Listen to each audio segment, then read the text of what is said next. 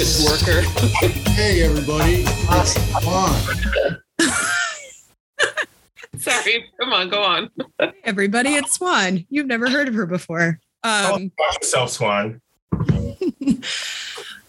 So I grew up here in Minneapolis. As I mentioned earlier, when there was no cameras rolling, my dad's a white guy from Wisconsin. My mom is from Ghana. She's immigrated here in the 80s, right before I was born. So I was born down in Texas, in Houston.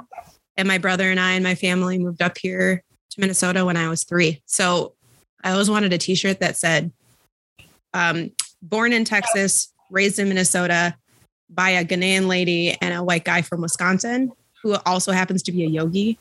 So that can give you like a brief prelude of like my life that I have lived. So I decided to start a podcast off of a lot of the work that I'm doing through my Unfiltered Reality brand. And then under that, I'm called Coach Swanshine. So that's what I was mentioning earlier, is I got a nickname at a tech startup from some guys because my name is spelled S-U-A-N. And they started calling me Swanshine off of my sunny disposition. That's great. And I mean, the best nicknames you do not give yourself. So I'm just going to hold on to that one. Right on. So yes. So my podcast has 3 pillars, body, balance, and business, because somehow I've managed to to become a 6-figure consultant, without a master's degree. In my 20s, I boxed, powerlifted, worked out like a crazy person. So I know a ton about physical fitness. My degree is in structural kinesiology and biology. And then I grew up with a yogi for a dad. So he, like at a very young age, I grew up in this, I call it like hippie Christian church. It's my siblings and I call it, because it was Christianity, but they're like, oh, Buddha's cool. Have you guys heard about meditation and like oming and chanting and all this stuff? And that's what I grew up with through my like middle school to high school years. All of this like wellness stuff that's becoming so popular now. People are like, have you ever heard of meditation? And I was like, my dad was a yogi, so I was taught to meditate when I was like 5. So yeah. Crazy how it's gotten so popular. People are starting to embrace their stress that we have been holding in for so many millennia here. It's all boiling over and people need an escape. They can't go anywhere. Cannot. And it's funny. Like, I feel like I also helped me survive my perfectionism, because I started having really bad depression when I was, like puberty, like 15, 16 years old. And a lot of it was based on perfectionism, but I also realized a lot of it was based off of not having an integrated identity and feeling like I was being forced to define myself in different ways, depending on different environments. And a lot of that has to do with a lot of the anti-Blackness that's in Minnesota that I didn't really understand until I got a lot older. Yeah, it takes a while, doesn't it? Yeah. We talk about that all the time. Is that better? Maybe it was me. No, it's not better. I think it's when, go back to what your settings were before, Swan. There? Yeah, so I think when we're all, the 3 of us, muted and you're speaking, so just go ahead and say a few things and then. My name is Swan. So I think that. I heard it. You did? Okay. Yeah, it was fine. I mean, it's fine now. It's fine now. Right on. Well, that's okay. We can keep going. Yep. Good. Not me. For once. For once we could take the heat off Big Germ. No. So anyway, back to what you were saying, Swan, about the time it takes to figure out where you actually living here. It is something that we talk about quite often, because every time we turn around, there's a reminder of where we live.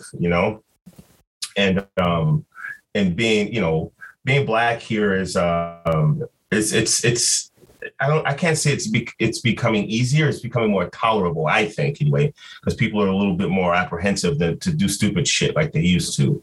I mean, what do you experience here? Like, as a multiracial person here, and then getting older here and everything like that. Do you think things changing for the better or for the worse, or are they just kind of flatlined right now?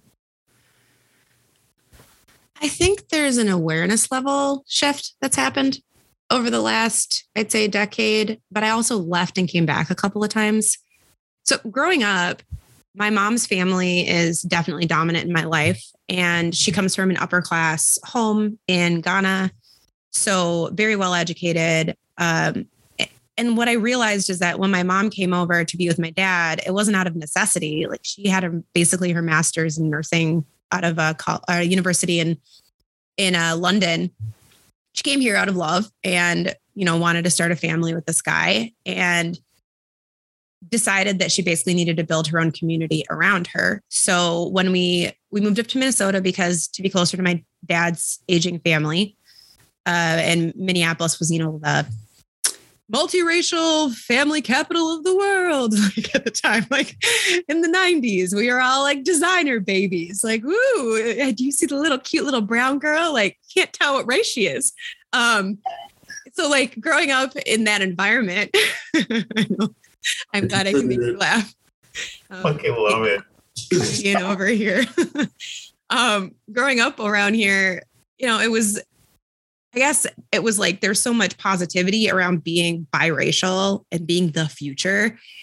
That, in combination with the fact that my mom had 2 of her brothers and 1 of her sisters immigrate over here in pretty quick succession. And they were like the closest thing I had to like other additional sets of parents. And then other Ghanaian people joined in the community. And so I was basically cocooned by successful African family members who were primed to make sure that I would succeed. And also, I didn't realize how much they sheltered me from the environment that I was being raised in.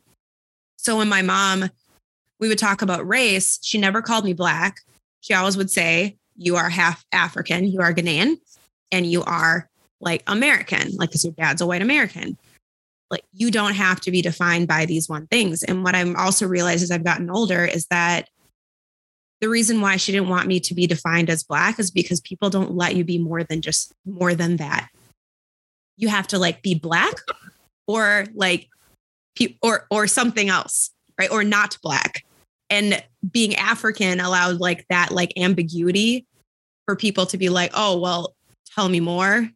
And as I get older, I just like to leave them confused more than anything. So I know I asked you this before, but we go back to are you African American or African American? Mm-hmm. What would you say? The way that I was taught to respond to that question growing up, which I think is the safest way my mom could help me manage that, was that I'm African American, because my mom is literally an African immigrant and my dad is literally like he's like 4th generation German immigrant. So largely just like American. Yeah. And then my mom would differentiate it by culture. So when we referred to like, Black Americans who had been here for generations, they were Black American, we were African American, and people would constantly try to integrate the two, but the cultures are so different that it was easier to make sure you differentiated between the two. Otherwise, there were stupid questions. Like, remember, my mom moved here in the 80s. She's a nurse. She had to basically restart her education because her master's degree in London equated to like a associate's degree here. It was ridiculous. But when she started she was a nurse at United in St. Paul, like she told me about a story of this lady asking her why she didn't speak like other Black people. She's like, I was born and raised in Ghana. I went to college in London. I married my husband in Texas, and I moved to Minnesota. So, and it's your fucking business why? You don't speak like other Black people. I heard that my entire life, and I cannot tell you how boring it is. How boring is it that being a biracial person myself, being raised by 2 white people, that's always a very interesting road to hoe, especially because I refuse to call myself an African American. I'm not. I don't adhere to that, much like I don't adhere to any other pigeonhole that somebody could put me in. So I've always just responded to other. Check the box as other. You don't get to put me in Black or this, that, and the other thing. I'm just other. And that's made me really happy over the years. barely American. That's very true. I will definitely adhere to that. Let's call ourselves borrowed Africans. We're just borrowed Africans. That's all. This one shade thing. We're not ambiguous enough to be African American. See. Well, and the thing about my family too is that, like, my mom is straight from Ghana. Like, I have family there. My 93-year-old grandfather passed away last summer, and so last October we went there, and he was head of our clan. So we have all this tribal pageantry and ceremonies that we went through. I'd never experienced before in my life, but I've never felt more African because of how important that part of my family is, and also how integral that was to me growing up with a strong sense of self. Not to discount my dad's family at all, but they are like a classic American nuclear family that, like, I don't know, just like Wisconsin. Need I say more? Like, it's just. Well, you're lucky to have that present day link.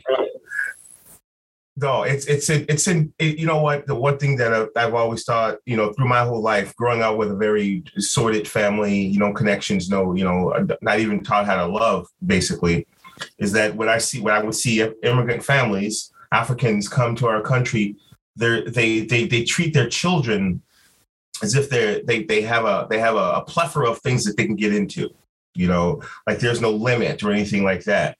But then, sometimes us jaded ones that are here, that were born and raised here, don't often have that insight because we don't have a lot of that community in our inner cities and wherever they choose to put us that decade. We had nothing, And so I really like the fact that a lot of African families do actually do that. They have pomp and circumstance. They have celebrations. They have things for people's lives to make sure that they feel welcome in the world. So when you're exposed to a place like the United States, and I always say United States, I don't say America because that encompasses 2 continents. The United States is its own, like, its own thing. There's no other place in the world like this place, and it becomes hard to be what you just described, around your family here when you're Black. I'm Black, not African American. Well, and I would say even within immigrant communities, my family is unique. We are very close in a healthy way. I attribute a lot of my family of, like, I'm serially single. And I think a lot of that is because I don't put up with bullshit from any men, because I have so many wonderful men that raised me and are there for me, and have so many wonderful friendships because of the example that my dad and my uncles have set for me.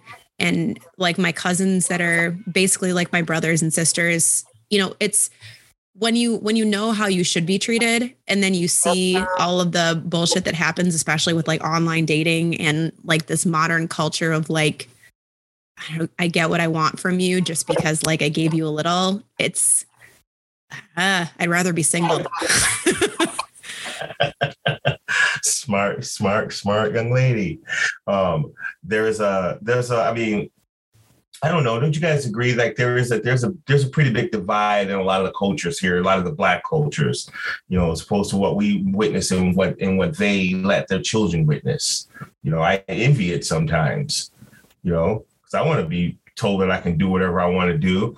I want to be told I can do whatever I can when I'm young, and not have to tell myself later on in life so much. Families are at war with itself here. Nobody supports each other, it seems.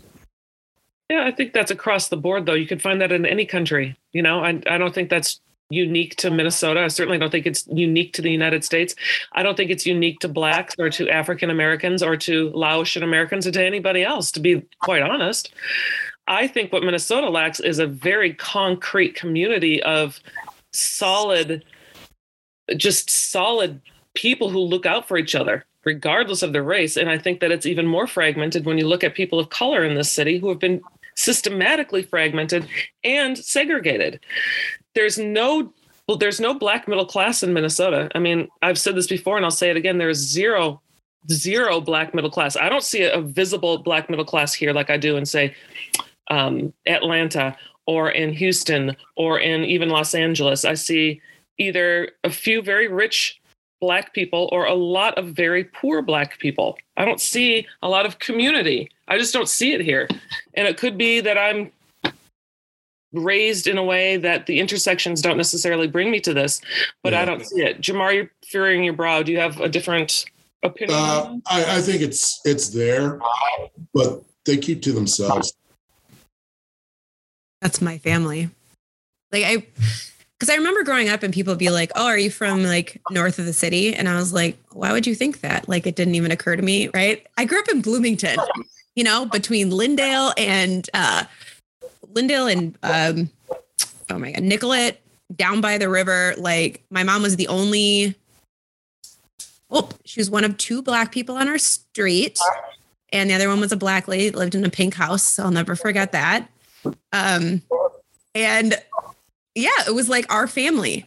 And I just remember looking at the difference in how the Black kids in my school lived compared to how we lived, which was a very, very middle class, just kind of like humdrum life. And then a lot of them were mostly like in apartments and stuff. And I honestly started equating race and culture to like certain economic statuses at a very young age. Because I was like, oh, well, my Black friends just live in apartments. That's just what they do. But we're African, so we live in a house, right? Because as a kid, you start to draw patterns. You don't necessarily identify those as good or bad. You just look for patterns. Well, did you see other African families living in houses too? Like the few that you knew here? Because a lot of Africans actually do. I mean, a lot of Black people, African Americans often have problems with African immigrants thinking that they have a better start, that they because they have these educations that they got in their countries and things like that, or they have some railroad to a better education here that we weren't given because we're the second class citizens at our shade level. But so that's why I asked that question, because it's easy to see that the difference between someone from another country and someone here. You don't have to be Black to even see that, but it's more apparent when you're Black, I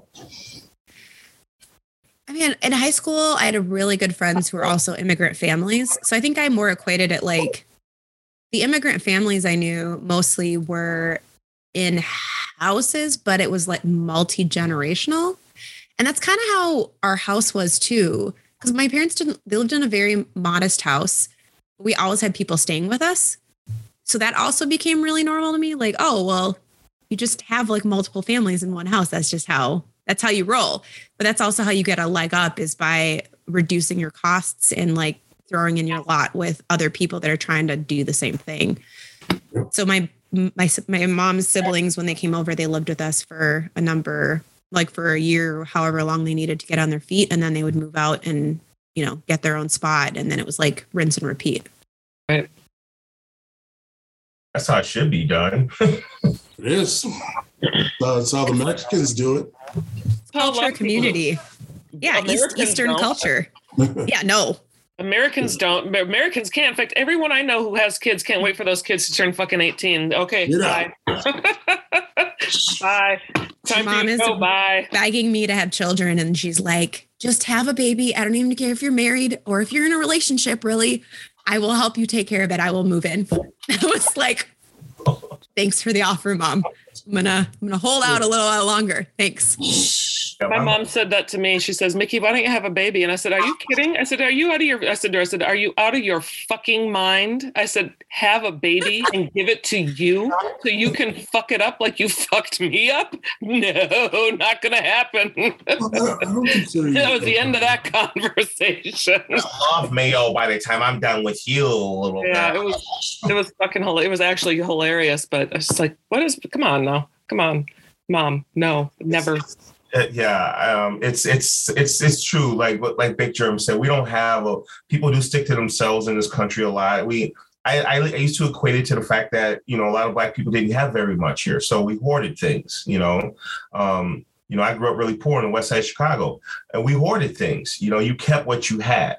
You know, you didn't have anything to share, you know, and families, when you did, my mother would have a lot of people living in our house coming and going. I think that was when that generation died in my family, because when my mother died, nobody, you know, but when people were staying at our house, it's different when you got addicts in your family, because then you got these folks staying at your house and electronic shit grow legs.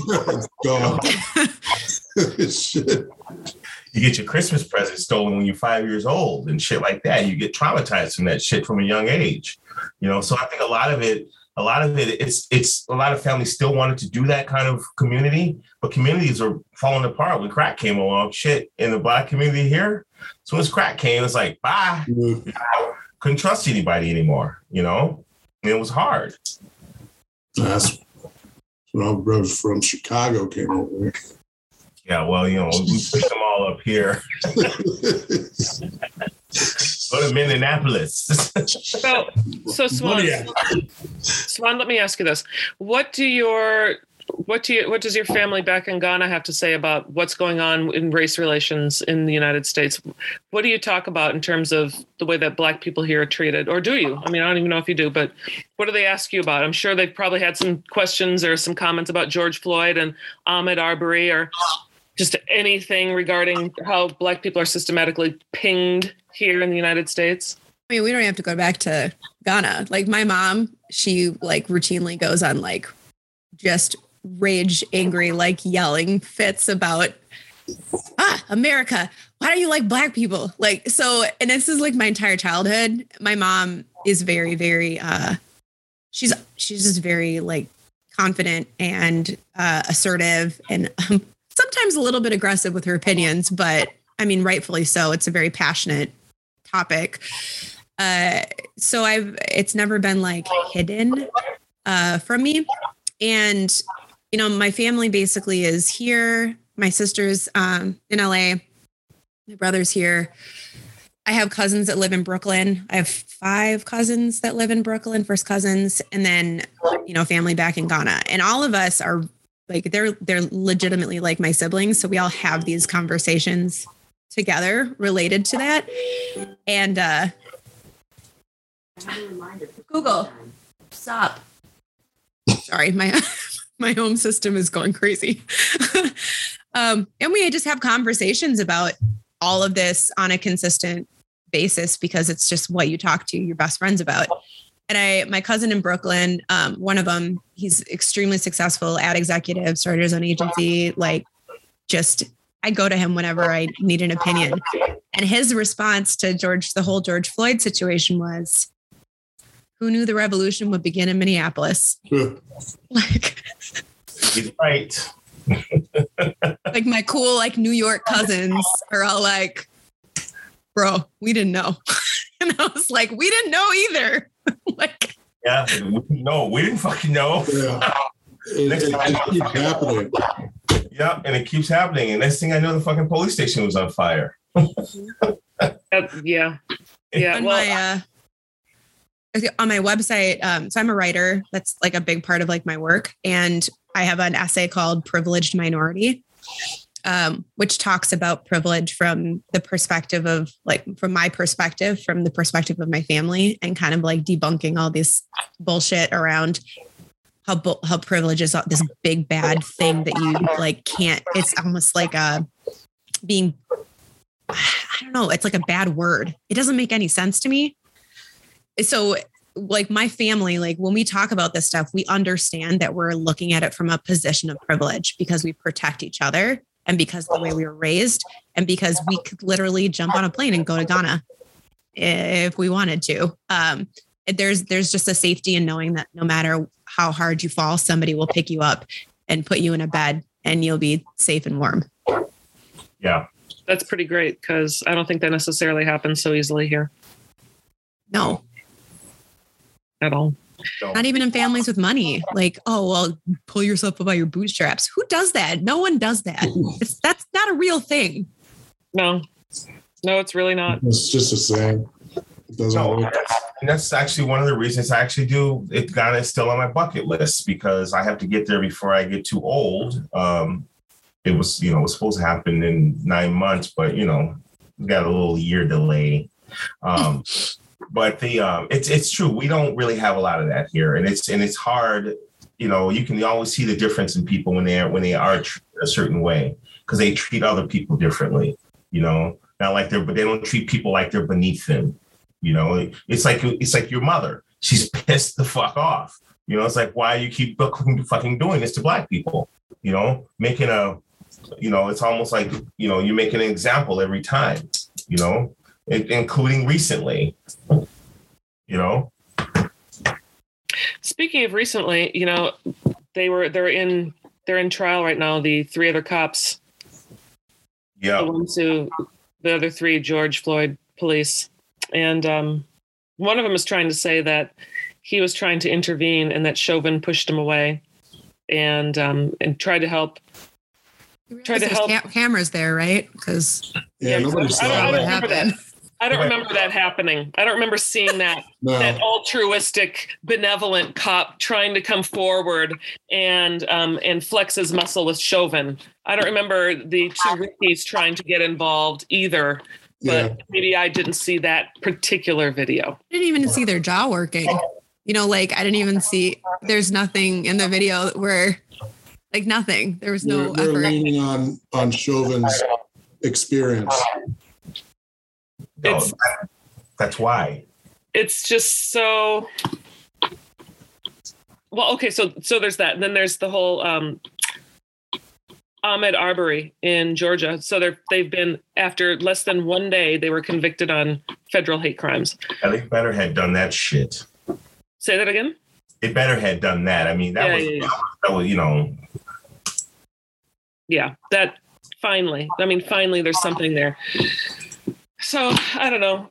3 steps back, 1 step forward. I don't know. I don't know. I don't know what to do with this country. If you've listened to any of these podcasts, Swan, you'll know that I'm steadfastly trying to find ways to move the fuck out. It's like my mission in life now is to live the last third of my life in peace and harmony and quiet and beauty around me. None of the strife, none of the sadness, none of the limbo or the purgatory of living as a person of color in Minneapolis, in general, and in the United States, and in the bigger scope of things. She's trying to get out. Trying to get out. Everybody idealizes kind of like, well, Ghana definitely gets put on a pedestal. I mean, it's got its own problems. There's definitely classism is real in lots of Eastern cultures. And I mean, Ghana and everywhere else is no exclusion, right? So if you don't have, you are of the not haves, or you're just, SOL in some situations. This all comes back to the whole privilege conversation is where you start out oftentimes determines where you will get, but it's not a determinant.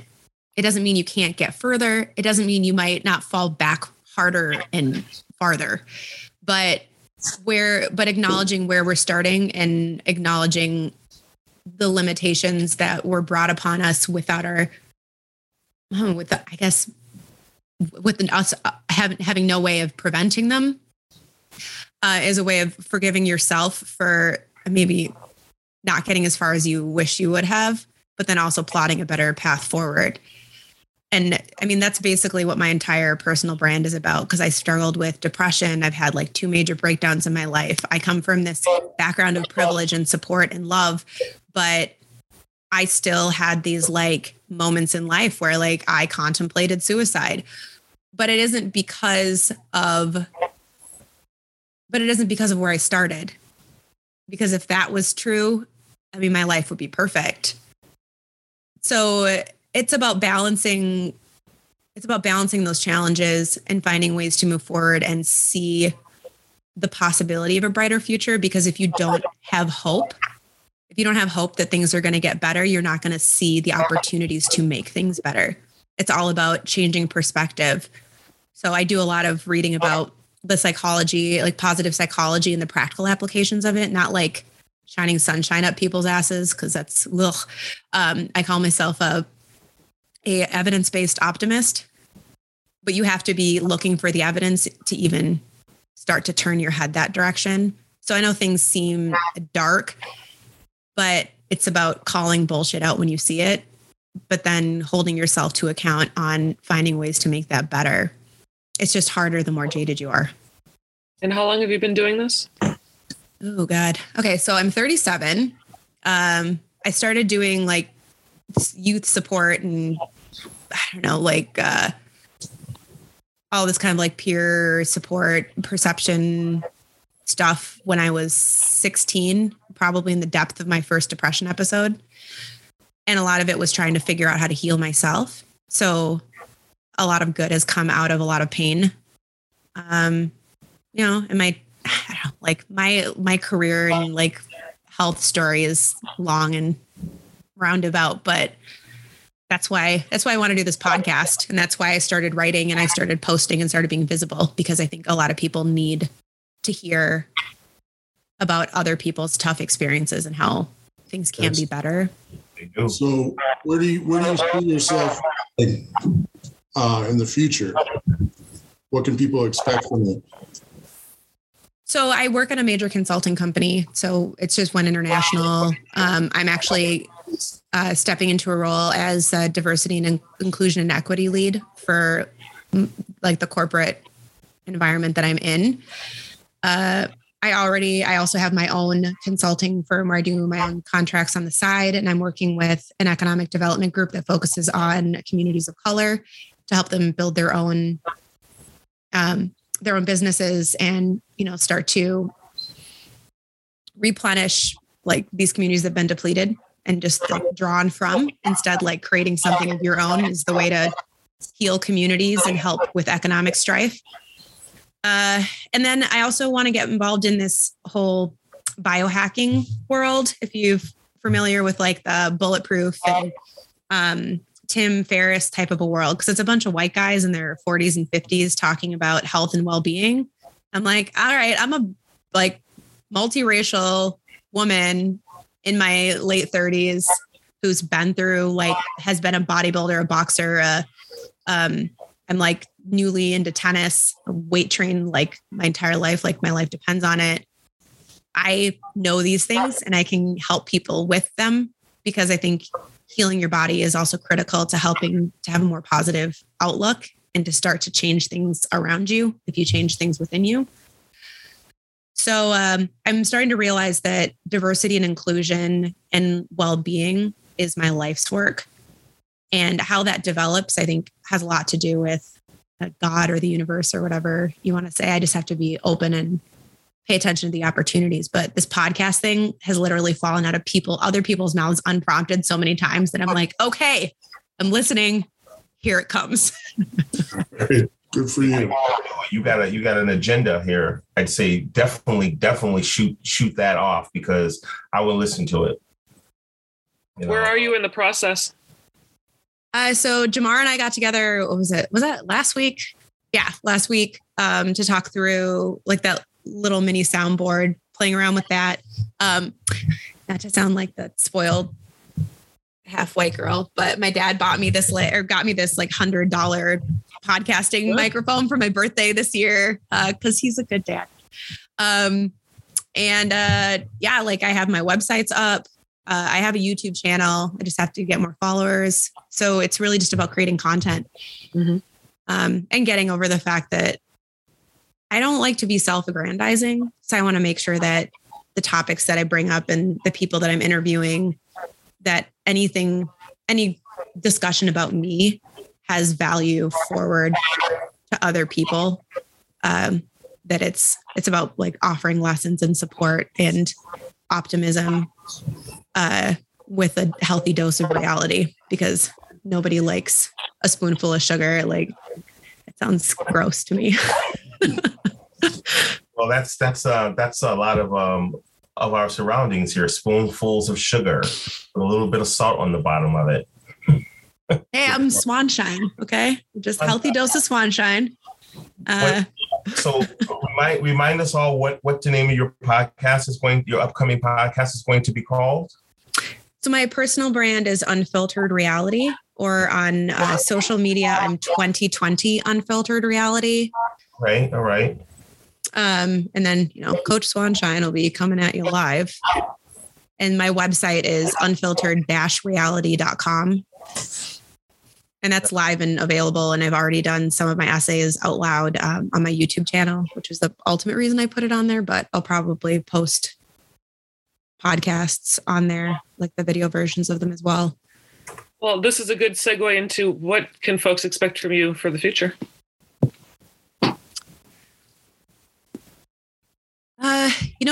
My goal is to make sure that what I'm putting out actually positively affects people's lives. I think I've always been a bit afraid of focusing too much on attention. I've never really liked that. So you can expect my podcast to be out, and you can expect to get me unfiltered because that's how I live my life. And I'll figure out what happens with my career, but right now I'm making good money and I'm working for a good company that at least is like trying to do the right things. But nobody's perfect, but they're attempting to support things that are important to me and have good value systems. So as long as I can continue to do like work that will support me financially, help me flourish financially, and help other people do the same, I'll just keep trucking forward. So, it's always going to be me. That's for sure. Oh, yeah, I see it. And that's that. I hope that thinking right there, I hope that thinking is actually starting to resonate with a lot of these companies right now, especially with people kind of shifting their opinions about work and what it really means versus trying to survive and try to create something better out of that situation, because we're in kind of a shit spot right now with people's faith, with people's earnings, with humanity right now in this country. Everybody's kind of split up, and it's kind of getting a little old. Yep. Everybody's just so pissed off, and it's like they don't even know why anymore. Feels like they have to fragment themselves. And that's how that was basically my entire 20s, was like, what part of me is acceptable for this particular situation? Like, should I straighten my hair for this date? Like, code switching shit. Or and like the negative, like kind of code switching, where it's like I'm lobbing off part of myself and leaving it at home because I think that's going to be the best. It's good. That's the best version.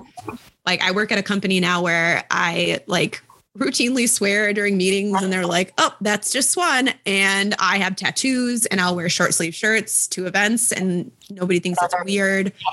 They're open about like the diversity initiatives in a healthy way. They don't always say the right things, but they at least try. So I'm just going to continue to be in environments that allow me to integrate myself fully instead of being one thing or the other, which kind of loops back to what you were saying earlier, is like, the reason why I didn't identify when I was younger as Black is because it felt like it was like a period. It's like, you are Black, period. But if I said multiracial, it was open-ended. But now I'm at the point now where it's like, I have an essay called Both or Neither. I'm just choosing to be both. Like, hard stop. Right? So like, I am Black and I am white, but I'm also African and I am American. Like, you can't take my and away from me. Right. Yep. Well, it was interesting. I always used to do these social studies with people when they'd ask me what my ethnicity or my nationality or anything, try to calmly phrase their racism in some way. Right. And so I'd do these tests with them. I'd say, oh, well, my mother's from Brazil and my father is from Sweden, or my mother is from Cuba and my father is from Florida, or, any number of things, just to see how their reaction to that would then bring forth how they would deal with me. It was always very interesting. It was always very different. However I managed to throw some shit out there that would just kind of blow their minds a little bit, right? So when I would just say that I'm half Black and I'm half white, I'm all American, half Black, half white. All of a sudden it turned into this, oh, well, you don't sound Black. Oh, well, just so you don't fit into my box is what they're saying. Yeah. It doesn't fit into my box. So, Malcolm Tent, you're shaking your head. You know what I'm talking about. Oh, I mean, I know you know. It's just like it just happens all. And it happened all through our youth. Most all of us, we couldn't, being part of the subculture like we were. It was always there was always going to be an outlier that would go, hey, where you from? I'm like, here. I'm from fucking here. Because you're the odd man out, There's only 3 fucking black punk rockers in this fucking town 30 years ago, and we're all here. Do you know what my response? I stopped responding to that question after a while. I would just say, "What do you mean?" And I would play dumb, and I'd be like, I was born in Texas and I was raised in Minnesota," and they'd be like, "No, but like, where are you from?" And I was like, "I grew up here." What do you mean? What are you trying to say? Like you, I'm just like you. And just let them marinate in the awkwardness and like inappropriateness of their question. I love that. Yeah, I used to do that one too. It's hilarious to me. How they just stare at you at restaurants when you're out, when you're out past Edina, then they just stare at you now. You can't get past Edina. What do you mean past Edina? Talk to me about your fucking Southern dinner, your meatloaf. Right at some Southern restaurant in Edina. What was that nonsense? Come on.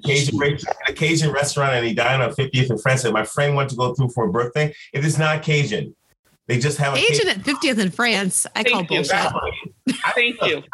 I knew right away when I walked in the door. I'm like, oh hell no! These white people done got me up in some bullshit again. No. You had to go through the door to find that out. I don't understand. It's 50th in France. It's like Shishi Central. What are you talking about? And at night, and I couldn't see anything at night, Get the fuck out of here. You saw the street sign.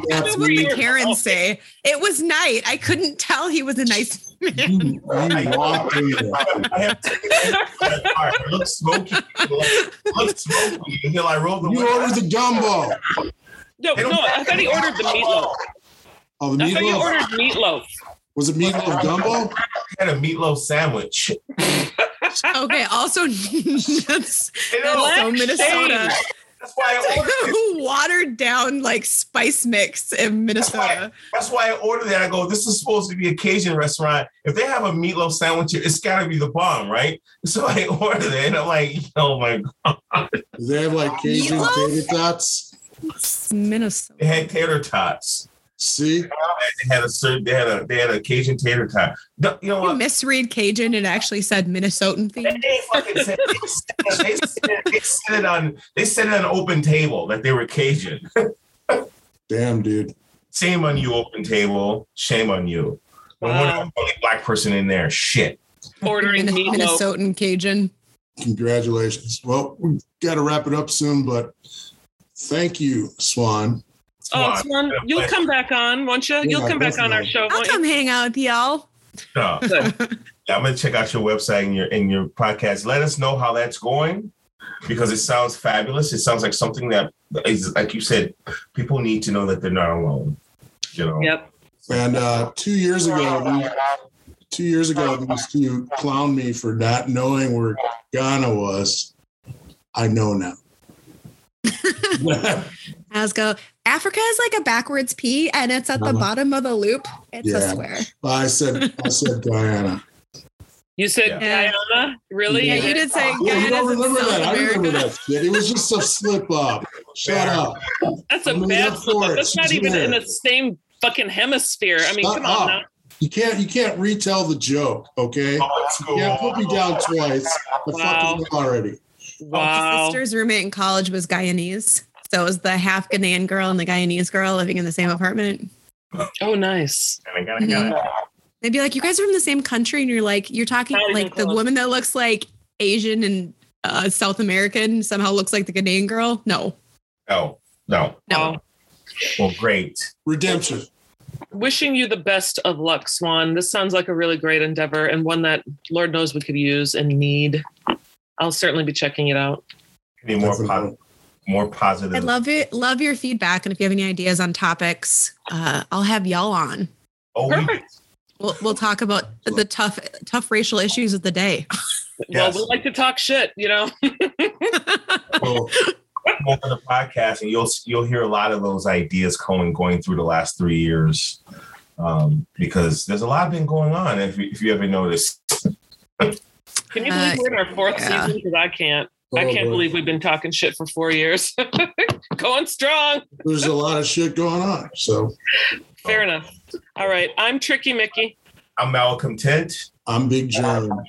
Swan, thank you. Coach Swanshine. Swanshine. Swanshine. There you go. All right, y'all. Thanks, have a wonderful night. Yeah. Peace. Thanks. Thank you.